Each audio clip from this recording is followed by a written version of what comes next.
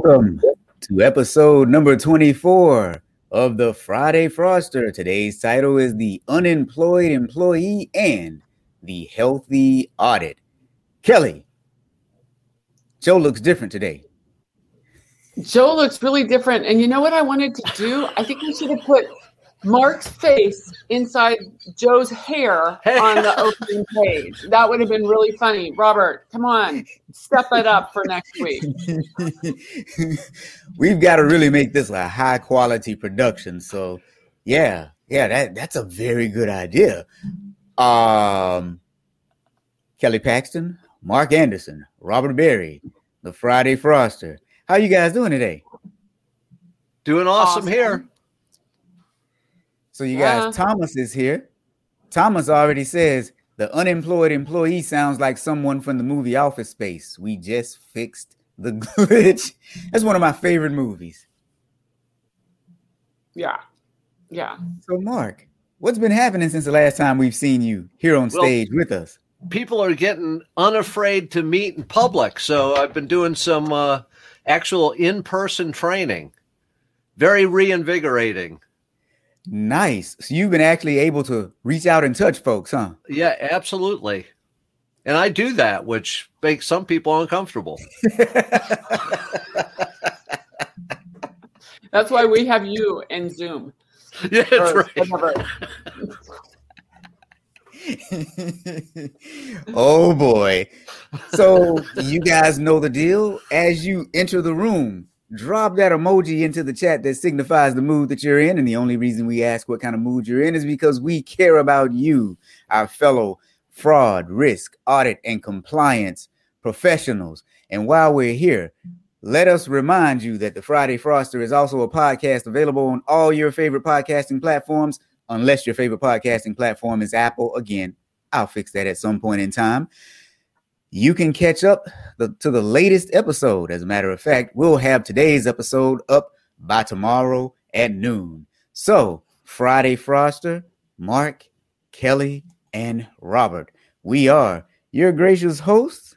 And today, we're just going to hop right in because we've got some interesting stuff going on today. Our first story, the unemployed employee. All right.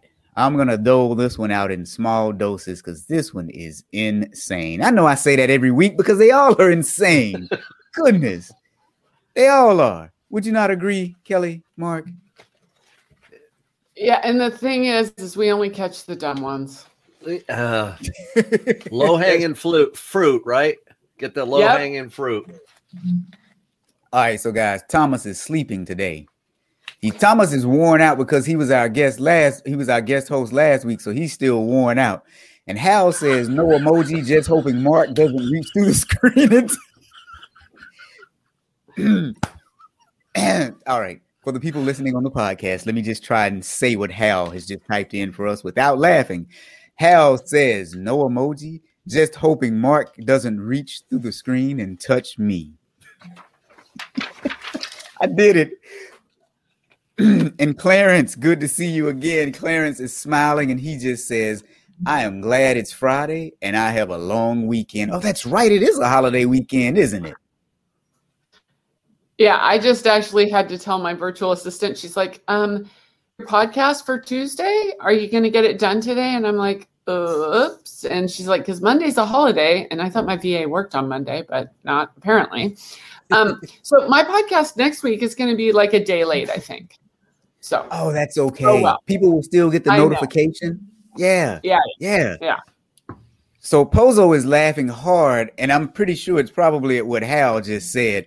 And Dan says he's hanging in Houston with rain and thunder. So, Dan, you're going to be thunderously angry after you hear this next story.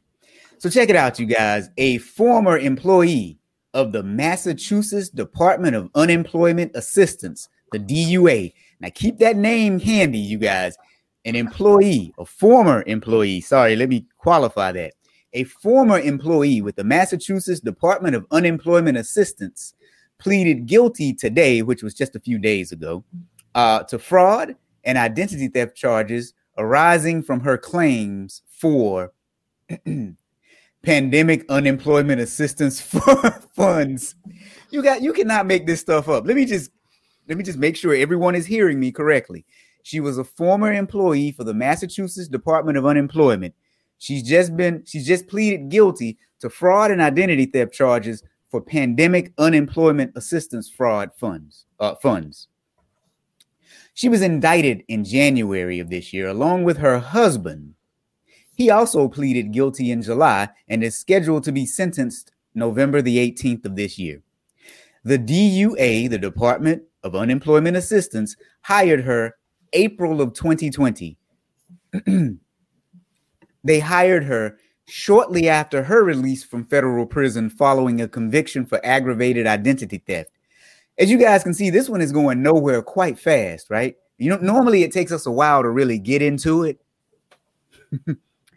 While employed at the DUA, she misused her position to submit fraudulent PUA, that's Pandemic Unemployment Assistance claim information, on behalf of herself and her husband. He was actually incarcerated in Texas until September of 2020. So because of that, he was ineligible for PUA funds. All right, so let me just back up to make sure we're all here, you guys. She was an employee at the Massachusetts Department of Unemployment Assistance. She committed fraud with the Pandemic Unemployment Assistance funds, not only for herself, but also for her husband, who was incarcerated up until September of 2020.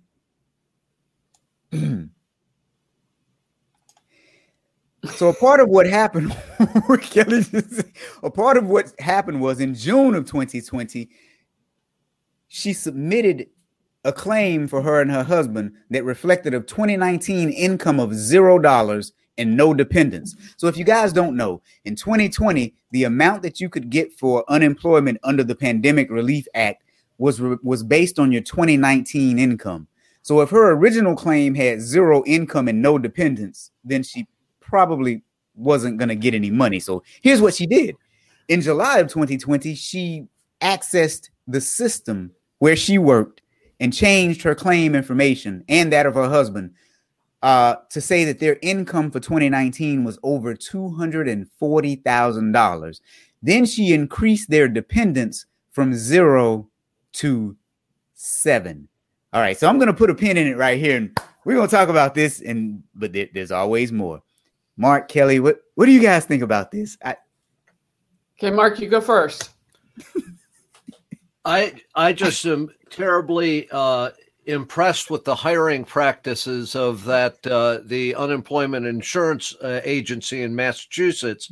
I'm sure their IG should be looking at the way they hire people, because we got a classic fox in the hen house situation, and I guess they didn't know they had a hen house, and they didn't know she was a fox.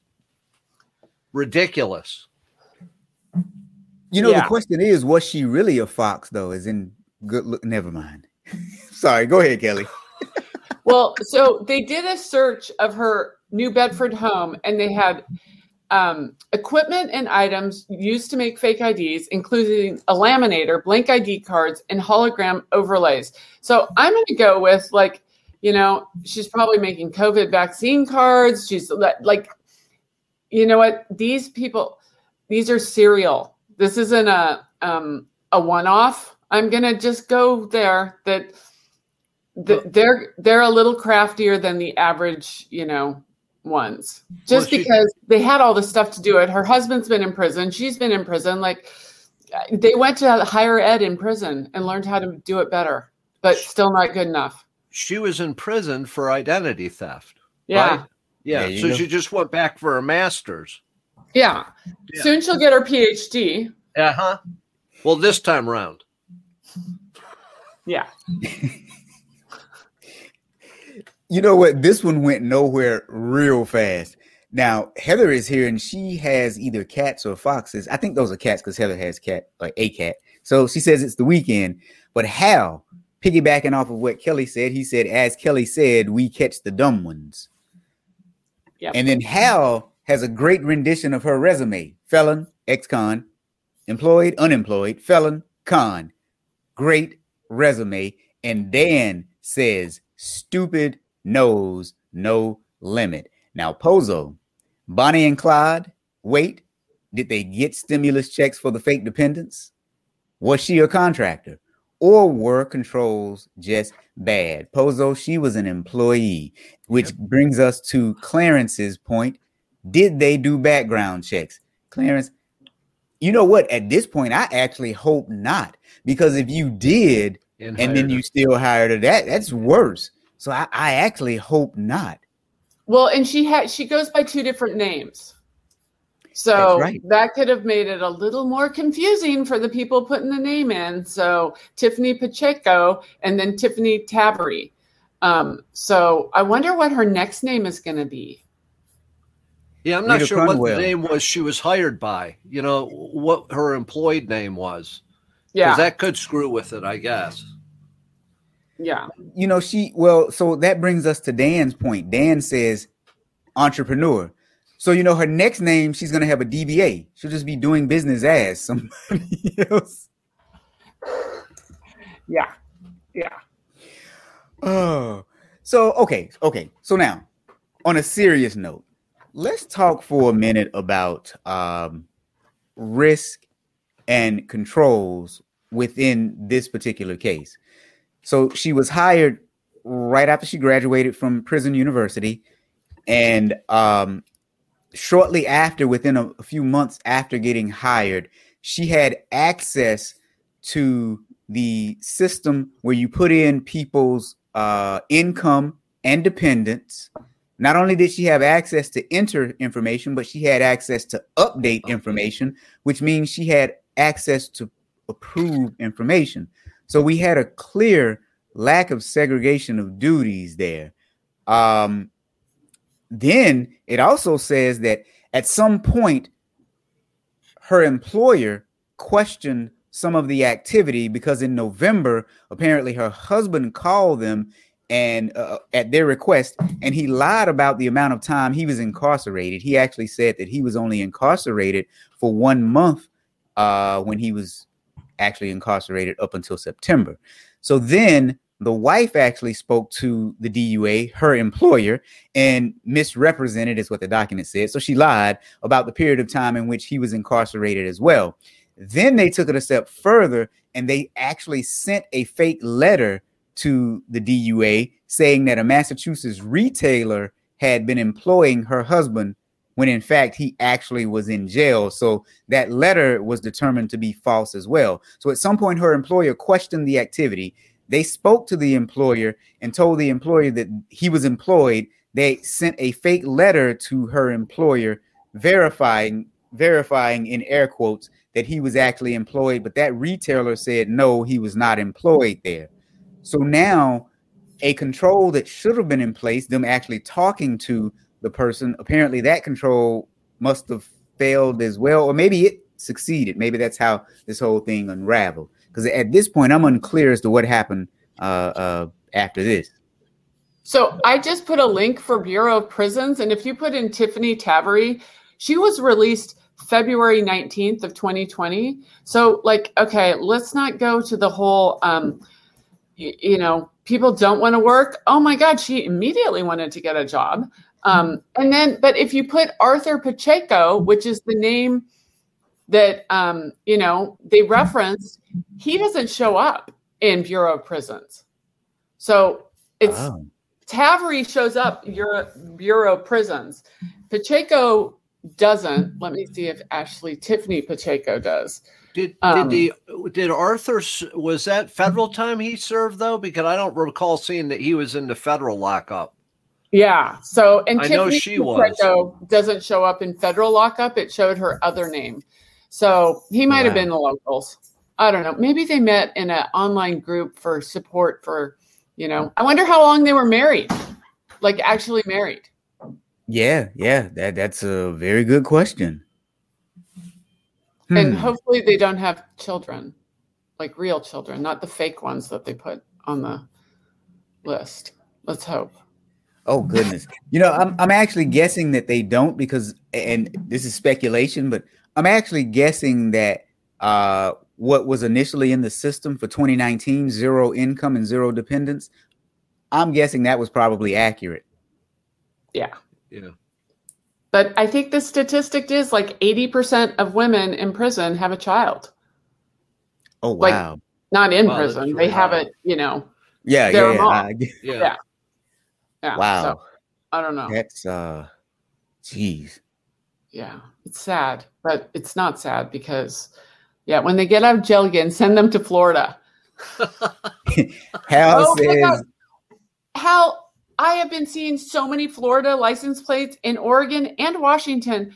Stop it. You people need to like put a wall and you guys can't come here. Like literally. No. now that's weird because that's a long drive. It's a really long drive. Like they're escaping, Hal. Keep them, please. Oh, gee.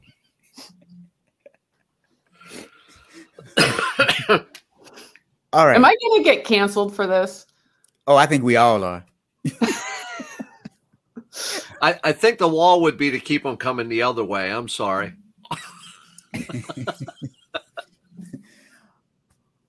All right. Oh, God, Hal. What is Hal saying? That was not Hal good. says that's how we spread COVID to Oregon. Hal.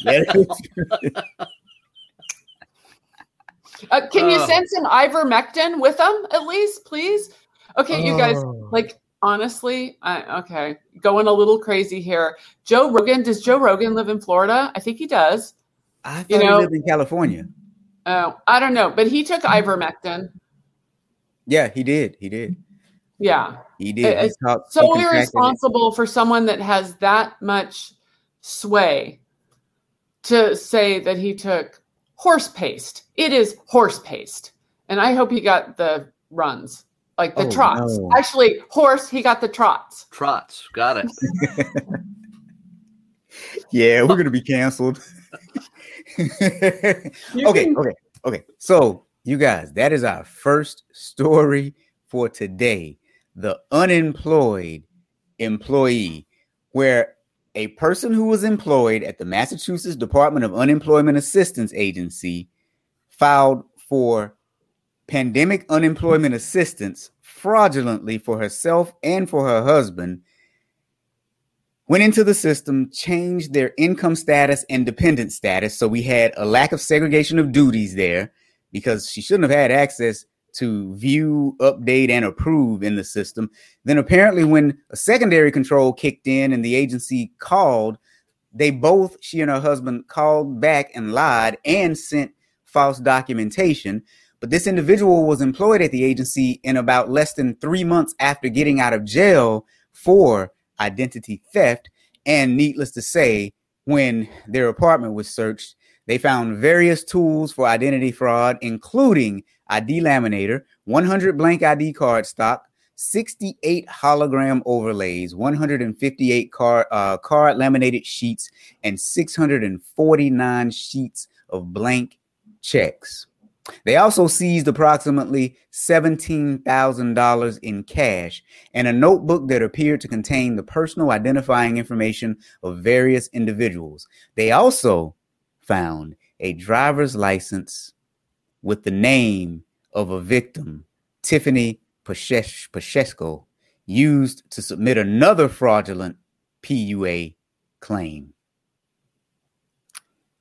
Am I not right, though, Robert, that was caught? I mean, the Massachusetts agency didn't catch any of that. That was caught in a federal system with regard to the pandemic unemployment money, right? I think so. I thought I saw reference to that in one of the articles I read, that it was SIGPER or one of those. Who would have been Labor? Department of Labor, Federal Department of Labor had some sort of task force looking at these monies, and it was my understanding none of that money was ever paid either. Is that right? Yes, I did read that the money was never actually paid, but I can't remember which agency actually found it. But it wasn't Massachusetts. I don't think so. No. They were probably told about it by an outside agency. Which is even worse, right? Because, it is. Yeah.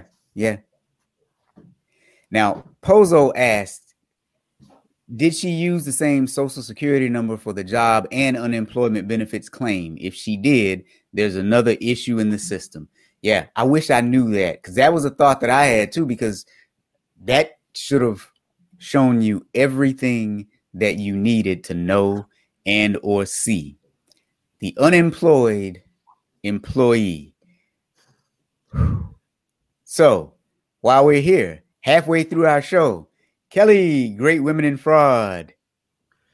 It's, oh my gosh, I taped 3 episodes this week, and number 50, so it comes out in 2.5, 3 weeks, is a victim of embezzlement. Cheryl Obermiller, she wrote the book Fraud Points.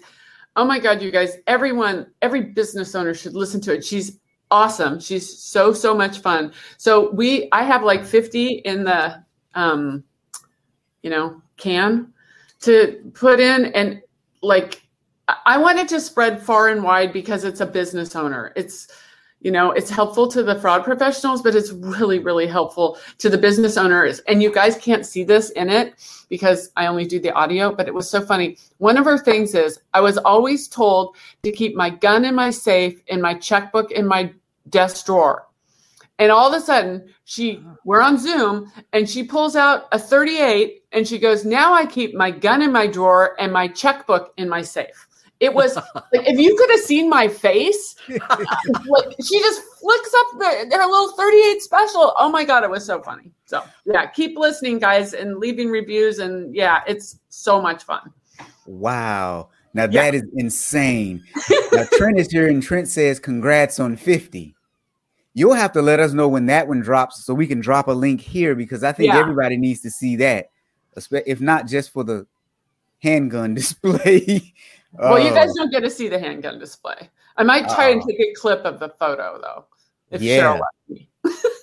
Now, Clarence says the systems don't talk to each other, and that's the problem. The employees don't do their jobs, and that's another problem. Yes, I can see that. Pozo says she loves that, Kelly, and she'll definitely be listening in on that episode, as will I, and as will everyone else. And Thomas says, she's from Missouri. Well, you know what? Even better. She's from the Show Me State, and she showed you her gun. Yeah. Oh God, we are definitely canceled after this. Oh, thank you guys. It's been a great run for the Friday Fraudster. It's been great knowing you.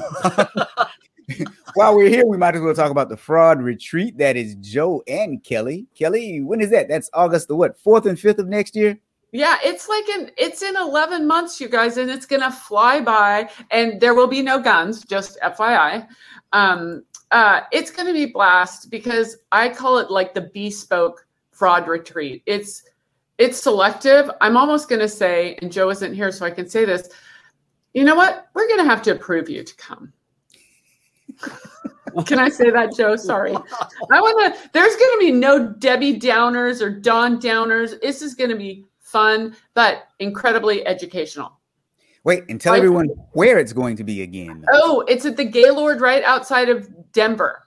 So yeah, I'm going to say this is a retreat / event that will change your life as a fraud professional. Truly. Oh, wow. Yeah. And you heard it here first, folks. And Joe has a book club, and Joe and Kelly are teaming up because they're going to do a book and movie CPE. So if you go to cpebookclub.com, that's where you can find out more information. Now, Kelly, when is that? Oh, September 15th. Right. And what are we talking about? It is The Cult of We, which I listened to, and I have the book to be able to highlight because I listened to it on Audible and it was really good. And then the WeWork on Hulu. And I'm just going to say Adam Newman, he's not even been charged. Like, he's not going to get charged. But as I also said before, Jamie Dimon, the smartest banker, he got ripped by Adam Newman. So, it's a fascinating story on so many different levels. And it's the crossover between a book and a movie. So that is a CPE event you don't want to miss. Mark, what do you have going on? Anything you want to talk to us about? Just out there doing training, traveling all over and having a blast. It's great to get out from behind the computer. So I was I missed last week. I was down in Florida doing some training with the Association of Inspectors General. And the week before that, I was doing some training with Kelly's old agency, which is now Customs and Border Protection, down in Harpers Ferry. And I'm heading up in a couple weeks to Montpelier, Vermont, to do training with law enforcement from all over the state in a 4-day class. So that's what's got me occupied at this point.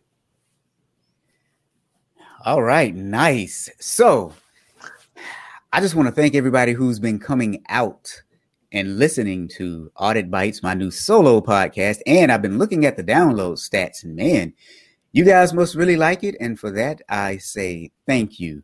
Episode 5 is coming up next week, and we're going to readdress the very first episode. The first episode was, are you assessing the aftermath? And that is when someone leaves the organization, are internal auditors looking at, well, who left? Why did they leave? Did the right person leave?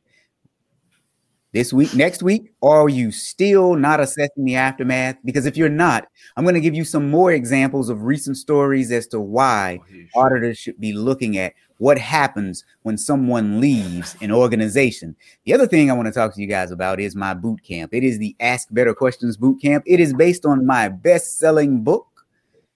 The boot camp is 9 weeks, 18 hours of CPE. We are starting the next cohort October 18th. But the reason that I'm telling you about it today is because if you sign up by midnight tonight, you will get special pricing. I'm not telling you what that pricing is. Go to my website, thatauditguy.com/bootcamp. And after you add it to your shopping cart, you will see what the price is. It is a price that you will like. So 9 weeks, 18 hours of CPE, which includes 9 hours of actual group coaching. So this is more than just training. This is training and coaching. The last thing I want to touch on before we get to our last story is on my podcast this past week, I announced that, well, I had you guys do something for me, and I said that I would be announcing a winner for an I Love Audit shirt. That winner is Amy Hughes. Amy, if you are listening, just send me an email. And if you're not listening, I'll send you an email. Actually, I think I already sent you one, but you win an I Love Audit shirt of your color and size. So we will be in touch and we'll coordinate that and get your shirt to you. And Heather, your shirt is on its way.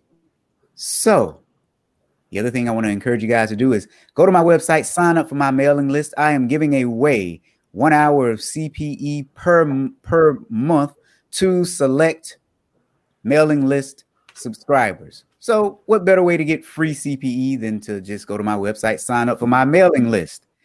Now, Hal is asking a question. Let's see. What is Hal asking here? He's just a troublemaker. Hal says, aren't you going to DC soon, Robert, the main stage? Yes, Hal. Yeah, man. I'm actually going to do the opening keynote speech at the IIA's Financial Services, the Financial Services Exchange conference. I'm doing the opening keynote speech and I'm doing a concurrent session as well. But you know what? Hold on tight. There's another announcement that I want to make. I'm also doing a general session speech at the IIA's All-Star Conference, as well as a concurrent session there as well in Las Vegas.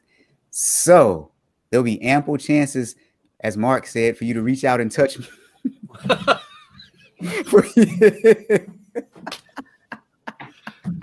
For you to reach out and touch me soon. Don't touch me, okay? Seriously, that was just a joke. Don't touch me. Now, before we move on, Leslie is here, and Leslie says, was almost a victim of ID theft through an unemployment claim. They had her name, address, social security number, and was close on her date of birth.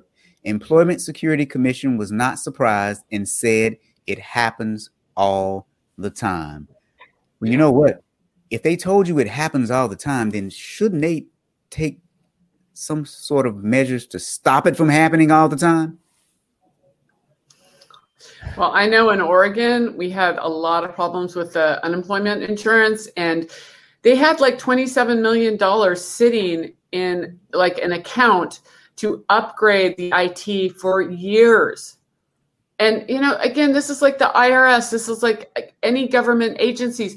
No one wants to give government agencies money to keep up, let alone get ahead of the curve. But then who is the first person when something like this happens? They're like, how come you guys didn't stop this? It's like, I don't know, because we're using DOS or, whatever. And so it gets frustrating because people complain about government all the time, yet they don't give them money to do it. When it is proven that Medicaid investigators in Oregon bring in 7 times their salary. IRS brings in X amount per their salary, yet they don't want to fund them. So it's such a vicious cycle. You have to fund government. And if you are the ones who don't vote to fund government, well, when it happens to you, again, cancel Kelly. Sorry, not sorry. Hey. Yeah, the only other side of that coin, though, is the government has been notoriously terrible at purchasing and implementing systems, and they have been racked with fraud when they've been installed. Look at the systems the FBI put in that were cost overrun after cost overrun. They get the system in, it doesn't even do what it says. They don't even know what they're writing for when they ask for systems. They have to get better at speccing out these systems so they get what they need. And for that, you got to have a government-private partnership in order to make that work in an effective manner. I don't want to dump money into a system that I know is going to be obsolete by the time it's rolled out, and it really doesn't do anything more. Mark, you make a really good point about what are they asking for? Because, and I think I've shared with you guys, I have been going after some government contracts recently. And when you read some of the contracts, especially those related to cybersecurity, a lot of agencies have no idea what they're looking for. So if you don't know what you're looking for, well, you kind of get what you're looking for or not looking for, right? So to your point, that's a very good point. Now, Leslie says that that they told her a list of birthdays are sold every day. Yep. Yeah. And then Hal talks about the Florida unemployment system debacle. Big Four firm implemented it, and it's a mess. A huge mess. Does anyone follow Frank on Fraud? He does. He's more cyber. He did this, and I'm going to try and find it. He did this thing where so many people are throwing so much money at experts, and I'll try and put the blog link in, and he just rips through the experts and what they're having to,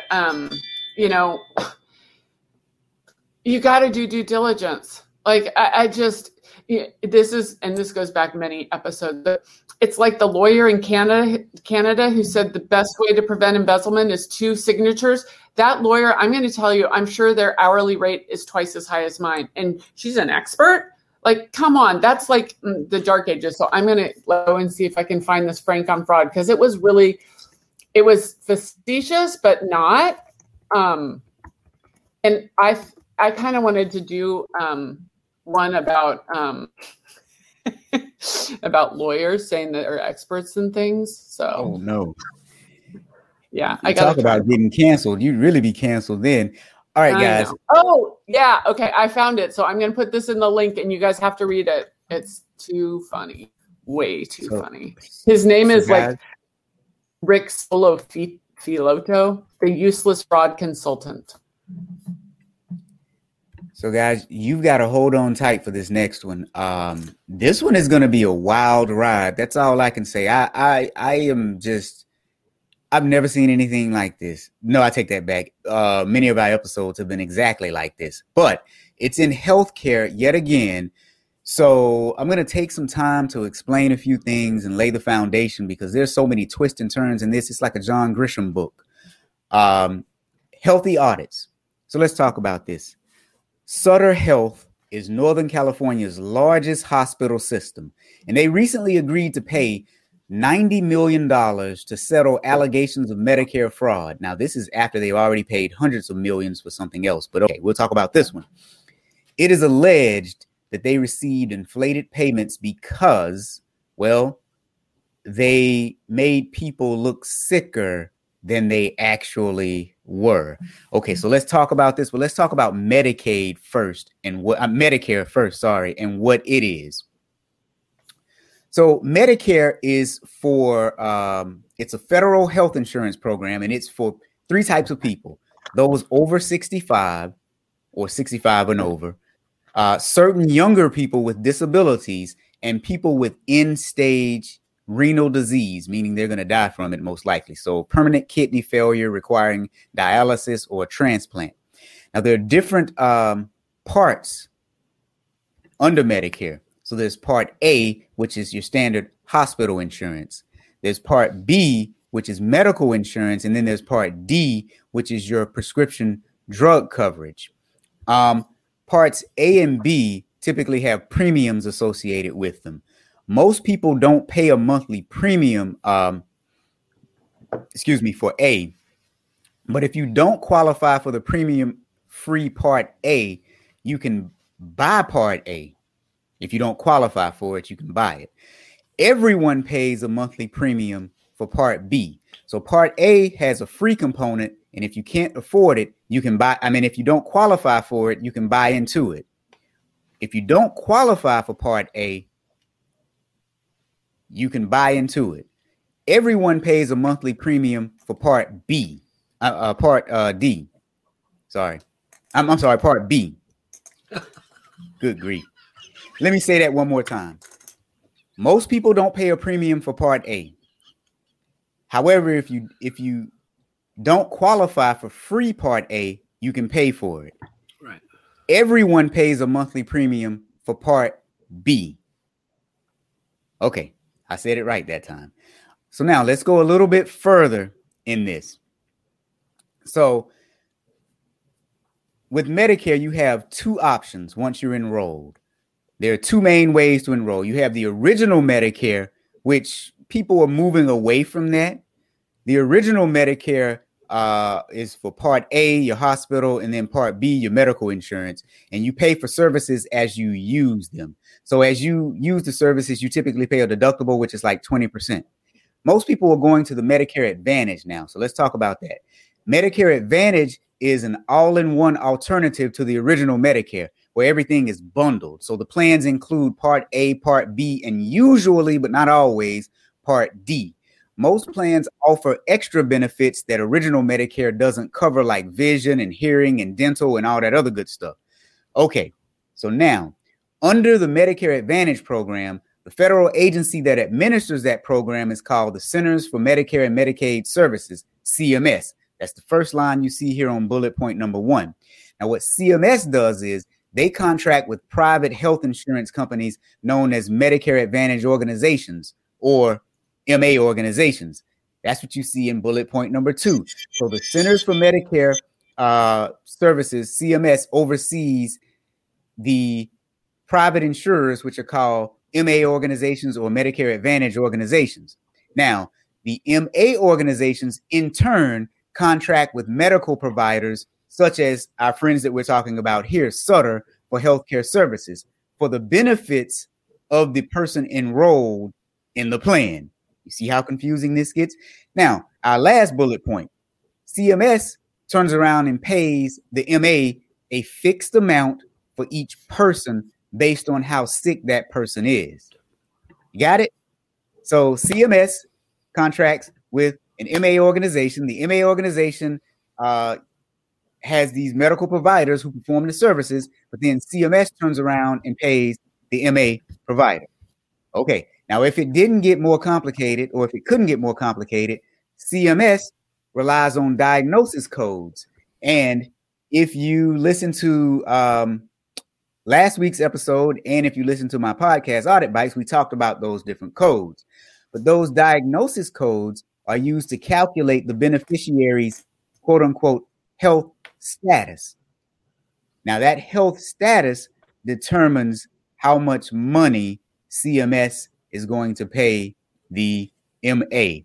And they do a risk score, a risk adjusted diagnosis codes are what they use. So the higher the beneficiary score, the higher the payments that CMS will pay to the MA. All right. Everybody with me so far? Crazy, isn't it? So here's what the government is alleging. The government is alleging that Sutter and one of its sister companies maximized the number of risk adjusting diagnosis codes that they reported in order to increase the payments paid to the MA organization. That's pretty simple, right? So what they're saying they did was they pre-populated Medicare Advantage beneficiaries' medical records with diagnosis codes before the physicians even saw the patients. So they diagnosed them before the physicians even saw them. That's the first thing. The second thing is they said that they had non-physician coders review the Medicare Advantage beneficiary medical record and retroactively add codes that physicians supposedly missed and change the physician codes to codes more severe. So first they added codes before the physicians saw them. Then after the physician saw them, they added additional codes that the physician missed when they saw them. So the third thing they're saying is they knowingly submitted unsupported diagnosis codes to CMS and then prohibited their internal auditors / internal coders from deleting the unsupported codes when the auditors came in and said, wait a minute, these codes don't look right. All right, Mark Kelly, let's just stop here. And then there's more, but let's stop here for a minute. Thoughts? Sounds good to me. Sounds like it's okie doke up there, Sutter Health, right?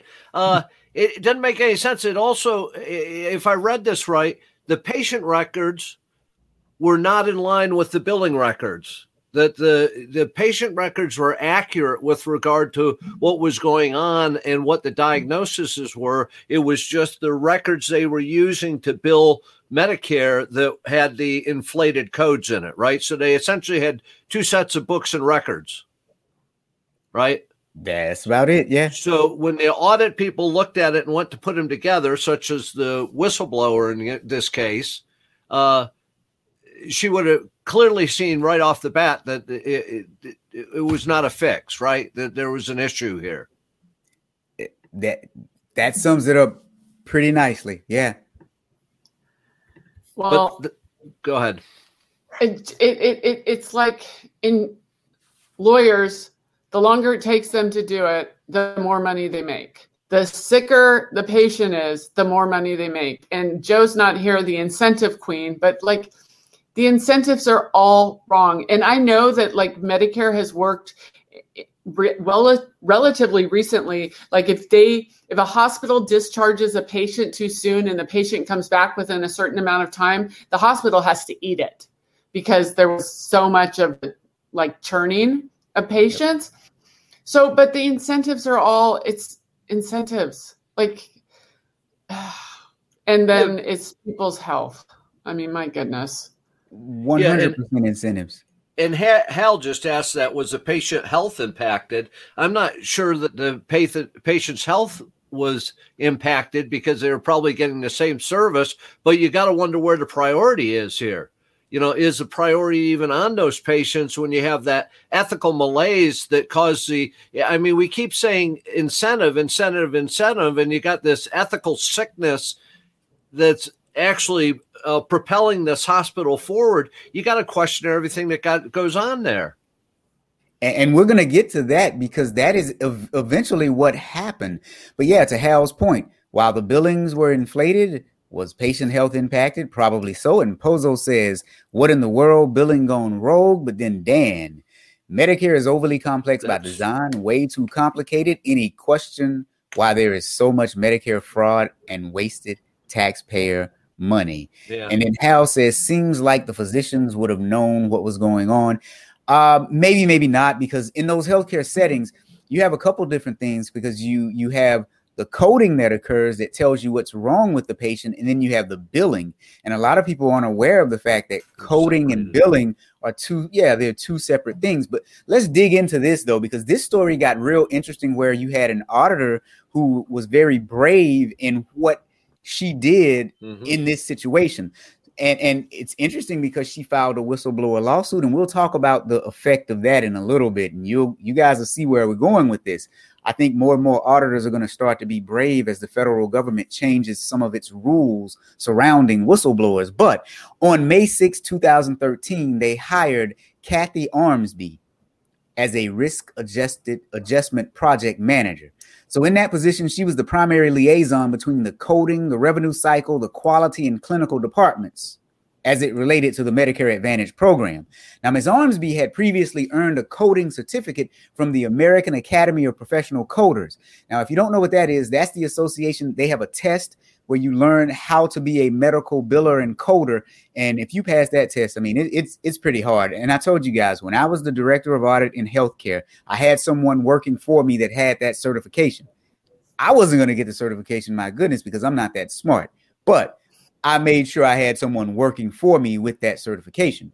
Now, the court documents say that within the first few days on her job, she became aware that they lacked a coding, compliance, and training program related to Medicare Advantage, and she brought it to their attention. She told them in emails and verbally that they didn't have a sufficient program. Now, the longer she worked there, she realized that the same problems existed company-wide, system-wide. There was no coding and compliance manuals or training guides, and she brought that to their attention as well. So she was so concerned that what she did was she actually performed an audit of about 42 patient encounters. So when physicians met with patients, that's called an encounter in the medical field. The type of audit she did specifically was called an encounter audit, where you evaluate one physician encounter in a given year for one patient, just to take a look. This is like your high level, I'm doing a reconnaissance mission to see if I need to dig further. Now, based on that, it sent red flags waving, and she was like, oh no, this is crazy. So she completed that audit in June of 2013. She found that 53 of 62 risk adjustment diagnosis codes, or 85% from the patients that she looked at, were just wrong. So then after that, at some point, United Healthcare, an insurance company, sent a director at Sutter a letter identifying that something was off in their coding. So now you got an internal employee trying to wave the red flag and say that something is wrong. Now, finally, United Healthcare, an insurer, is saying that something is wrong and is sending letters to them. So after that, go ahead, Mark, go ahead. No, go ahead.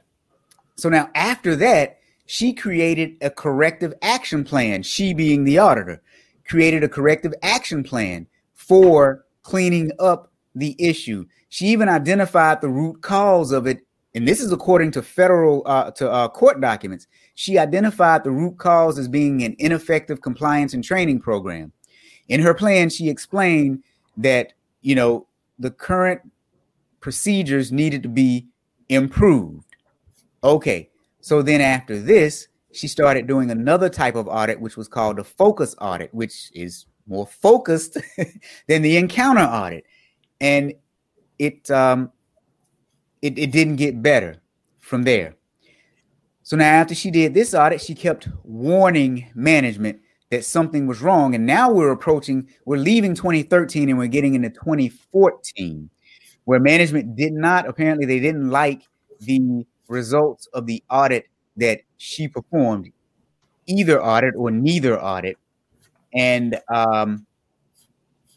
at this point, by July 2014, almost a year later, she performed some additional audits where she identified 484 codes wrong as it related to prostate cancer submitted during the 2010 year. And she estimated that the potential reimbursement that they would owe back is about $1.9 million. But she actually said that estimate was probably low. Then in December of 2014, so this is still going on. What happened in December? Oh boy. So in December, they found more errors, and eventually they hired someone in over her because apparently she couldn't do the job because she was causing them to lose money. When that new person came in that was hired over her, his directive was to actually increase revenue for the organization. And this is all in the court documents, you guys. So I'm not making any of this up. They actually referred to her as a barrier to income generating activities. So they began to suppress her audit efforts, and they began to undermine her in management meetings. On December 1st of 2014, she warned management that she didn't think that the recommendation that they had was a compliant solution. So they recommended that they actually increase the number of codes that they put on. Let's see. By February of 2015, she had another new supervisor working for her. And again, she was already labeled as being a problem. She was a barrier. So they brought in another new supervisor over her. And they told her that if she found differences between her audit and what she thought to be true, to not send out emails, but to handle the issue in private. This was around March of 2015. So we're working on 2 years now after she actually found what was happening. Kelly, Mark? It's just, again, like there's so much money in healthcare. And you want to think that people go into healthcare because they want to help people. But unfortunately, I think that, they see the brain surgeon driving the Tesla and the pediatrician driving the, 10-year-old Prius. And they're like, how can I get the Tesla? Or I don't know. The healthcare is so frustrating because it affects us all. And you could say like Enron or Bernie Madoff, this is our physical health. And when you're compromised or you have a family member that's compromised, really, you want someone to profit off of it? Hal makes a really good, his last point there about root cause issues there. Can you imagine the amount of time they spent training all of these coders? Because she said in the audit, and it was proven that this was happening system-wide. And system-wide is whatever, 8 hospitals. And I mean, there's clinics and cancer clinics and all sorts of facilities. Can you imagine the training session they had to have to get all these coders on the same sheet of music to lie about the code so they could get more money? They spent all that time and effort to do that. That's totally financially driven. And I sent you that link about their ethics and compliance department, which it's got to be staffed by 2 monkeys and a cat or something. I mean, come on. I mean, what are they doing? Because it's ridiculous. Is this somewhere, and I'm just, thinking out loud, artificial intelligence. And I realize there's a problem with artificial intelligence because people have to tell the artificial intelligence how to do it. But like, this seems that if we had good people set it up, it would be maybe, I don't know. What do you guys think? Is that crazy to think that artificial intelligence would be helpful in a situation like this? You know what would be really helpful? Hold people responsible that are ethical morons and stop slapping their wrists and send them to freaking prison for a long period of time. We're so wimpy on white collar criminals. And this is just, you're absolutely right. Who are the victims? Everybody that goes to that hospital. I guarantee there's maybe 3 or 4 buffoons who've made their way to the top of the organization that have promoted this bad conduct. Take them out. And that's not going after low-hanging fruit. That's having the intestinal fortitude to go after the top of the pile and take them out. That sends a very clear message to everybody else working there. Yeah, so let's talk about this, because this goes into one thing that I always say: auditors have to be brave. If not, why do the job? So let's talk about Hal's comment. Hal said, root cause doesn't seem like a training program problem. It seems more like a culture and incentive / motives problem as the root cause. Absolutely, because here's what happened. So this young woman, Armsby, trying to do her job. They actually approved for her to get more auditors at one point in time, but then they still squashed her efforts to make improvements. They tried to use those auditors in order to bill more money. So it definitely is a culture problem when you're calling your auditor a barrier. Now, if you notice, though, she stayed there for 2 years. So here's what happened. On May 7th of 2015, she left for another position. When she left, they did not resume using internal auditing to find and delete the erroneous, invalid, unsupported, or otherwise false diagnosis codes until the end of the second quarter of 2016. Now, what I just said then is directly from the court documents. One of the reasons they started back at the end of 2016 is because they got in trouble with the government, and they may still be under a corporate integrity agreement. And if you remember one of our previous episodes where we talked about what a corporate integrity agreement is, I put it in layman's terms. It is a babysitter for your organization. Someone else provides oversight for your organization and tells you what to do. You hire this person. It's usually a law firm. You hire this person to come in and provide oversight over you. And it should be an independent third party. That third party reports back to the government on your progress against your integrity agreement. So imagine this. As an organization, you have had to go into an integrity agreement with the government, thereby saying somehow you lacked integrity and the government had to provide some sort of oversight. This young woman here was trying to be brave as an auditing professional. She was a medical auditor, but she was trying to be brave. So listen, here's what happened in September of 2021. Sutter said that it paid $30 million to partly resolve the claims in 2019 and will now pay an additional $60 million to fully resolve the lawsuit without admitting liability. So instead of going to court, they are settling. But here's the other part of this now. Again, like I just said, Sutter also agreed to a 5-year corporate integrity agreement that requires an outside group to review patient medical records and diagnosis.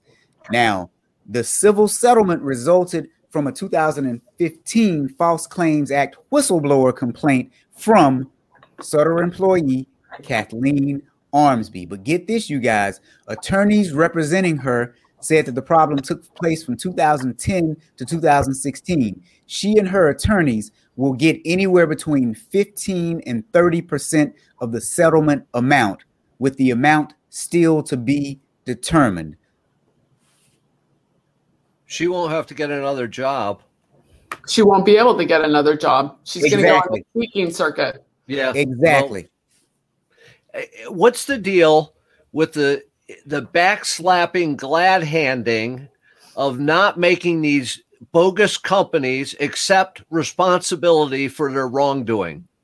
Because they talk to politicians all the time. Well, now we're back to part of the problem, right? I mean, seriously, make them accept responsibility. That's going to have a huge effect on how much money they make and how profitable they are. And if they don't want to accept responsibility for that, then sell it, let somebody else buy it. I mean, it's ridiculous they don't have to accept responsibility. There's no question reading those documents that they're responsible. This was not, we don't know how this happened. It's ridiculous. There's documentation back and forth. There's emails. But here's the question that I always have. You hired this individual to give you advice because she was an expert. This was a certified coder. You did not take the advice that she gave you. You made her life a living hell for 2 years. Yep. When she left, you still did not take her advice. Now, I imagine she was probably making about $100,000 to $120,000 per year. You could have $240,000 over 2 years to save you the angst of having to pay $90 million. That doesn't make any sense. Somewhere that is so counterintuitive that the executive should be fired and should have some accountability and responsibility for that. If this is a publicly traded company, because I didn't look that far, the stockholders should have something to say about that. But you've hired someone on your staff to do a job. They did the job that you paid them to do. You turned around and did not listen to them. And then all of a sudden you had to pay out about $90 million. On top of that, I think I read that in years prior, they actually paid out something like $500 million to settle another case. Or was that $50 million? So, I think it was 50. No, it's 575. Oh. The announcement comes days after a judge on Friday gave final approval to an unrelated 2019 settlement that required Sutter to pay $575 million. That settled allegations by the state attorney general and others that Sutter's anti-competitive practices led to higher costs for patient consumers in Northern California compared to elsewhere in the state. And this is where I go like batshit. Like, that's right. There's just too much money. And like, come on, this is our healthcare. We shouldn't have to, like, you know what? Like, you go into the doctor and they should give you the best medicine possible. Now, they shouldn't like say that, well, you know, amoxicillin is less than Cipro or what. You can't, I don't know. Oh my God. It just, our medical system is so incredibly broken when one company has now had to pay over $500 million for bad behavior. That's one company in only Northern California. Multiply that by 50 states. It's insane. Well, Sorry, and here's, so insane. Here's what makes it even more interesting. I can tell you that in most environments, the actual doctors and nurses, they don't know. They don't do the billing. So they're not involved in any of this. So to kind of address Hal's earlier question, for the most part, your actual service isn't impacted unless administration starts getting onto the doctors about what they're billing for and having them rush and do like a churn and burn when it comes to seeing patients. But your doctors and your nurses are usually there to service patients, and those are some of the best human beings in the world, typically. And it's usually when it gets to the administrative side. But let's inject a little bit more humor in the little bit of time that we have left. Hal says, was it Sutter Health or Sutter Home? They probably own Sutter Home. You know, they probably do out there in California. And Dan says, we have lost all sense of individual responsibility. Absolutely, Dan. Yeah. And Bonita is getting the kick out of Mark. Intestinal fortitude is key. Now, Thomas is I gotta run because I gotta go see my old special agent buddy. So I gotta run today, guys. Okay, Mark and I'll wrap it up. See ya. Bye, Kelly. Everybody say bye to Kelly. Bye, Kelly. All right. So Thomas says that the government enforcing integrity sounds like the start of a bad joke. That's Thomas, you're being tough there now. Some of us spent a whole career trying to have integrity and lost jobs for it along the way. Right. Absolutely. And Hal says bonus clawbacks. Now, Pozo brings up a point. Pozo says money spent on corporate integrity agreements. Are they partially subsidized by lobbying, or is it all covered by tax dollars? Now, Pozo, it is my understanding that the company actually has to pay to enforce the corporate integrity agreement. So the company has to pay the third party, is my understanding. Yeah, but who gets put in as that overseeing that? Okay, so here's what lobbying. Happens. Yeah, so here's what happens. Sometimes the company can actually say this is who we'd like to use, but the government can also say we don't like who you chose, and they can force place someone on you. But back to your point, Mark, if it's government, then who is it going to be? Is it going to be someone that a politician favors? Sucked up appropriately.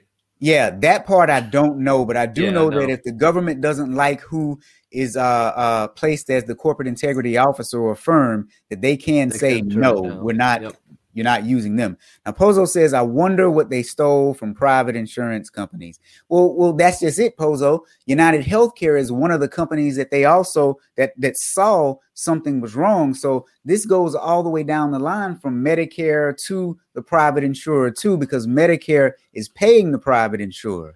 Yeah, here's the question I have on that, though. Are they not actually benefiting from the hospital doing that because they're going to get a larger percentage of the larger cut that the hospital submits, because I'm sure the insurance company gets a percentage of that total amount. Yeah, and it's interesting. You're right. But if you notice in this case, the insurance company was the one that brought it to their attention. So most of the time, the insurance companies are going to do the right thing. And here's why. You can be cut off from receiving Medicare benefits altogether. So they got scared. Right. Yeah. So there's a fear factor there, like Joe Rogan, right? There's a fear factor. So no one wants to be cut off from Medicare. So you'll find that most of the insurance providers are actually looking to do the right thing. Yeah. So, but yeah, most of them are looking to do the right thing. Are they doing it for, right? So not ethical. Not because it's wrong, but because they're going to get caught with their pants down. Well, let's just hope that it's both, right? Let's hope that it's... You're dreaming.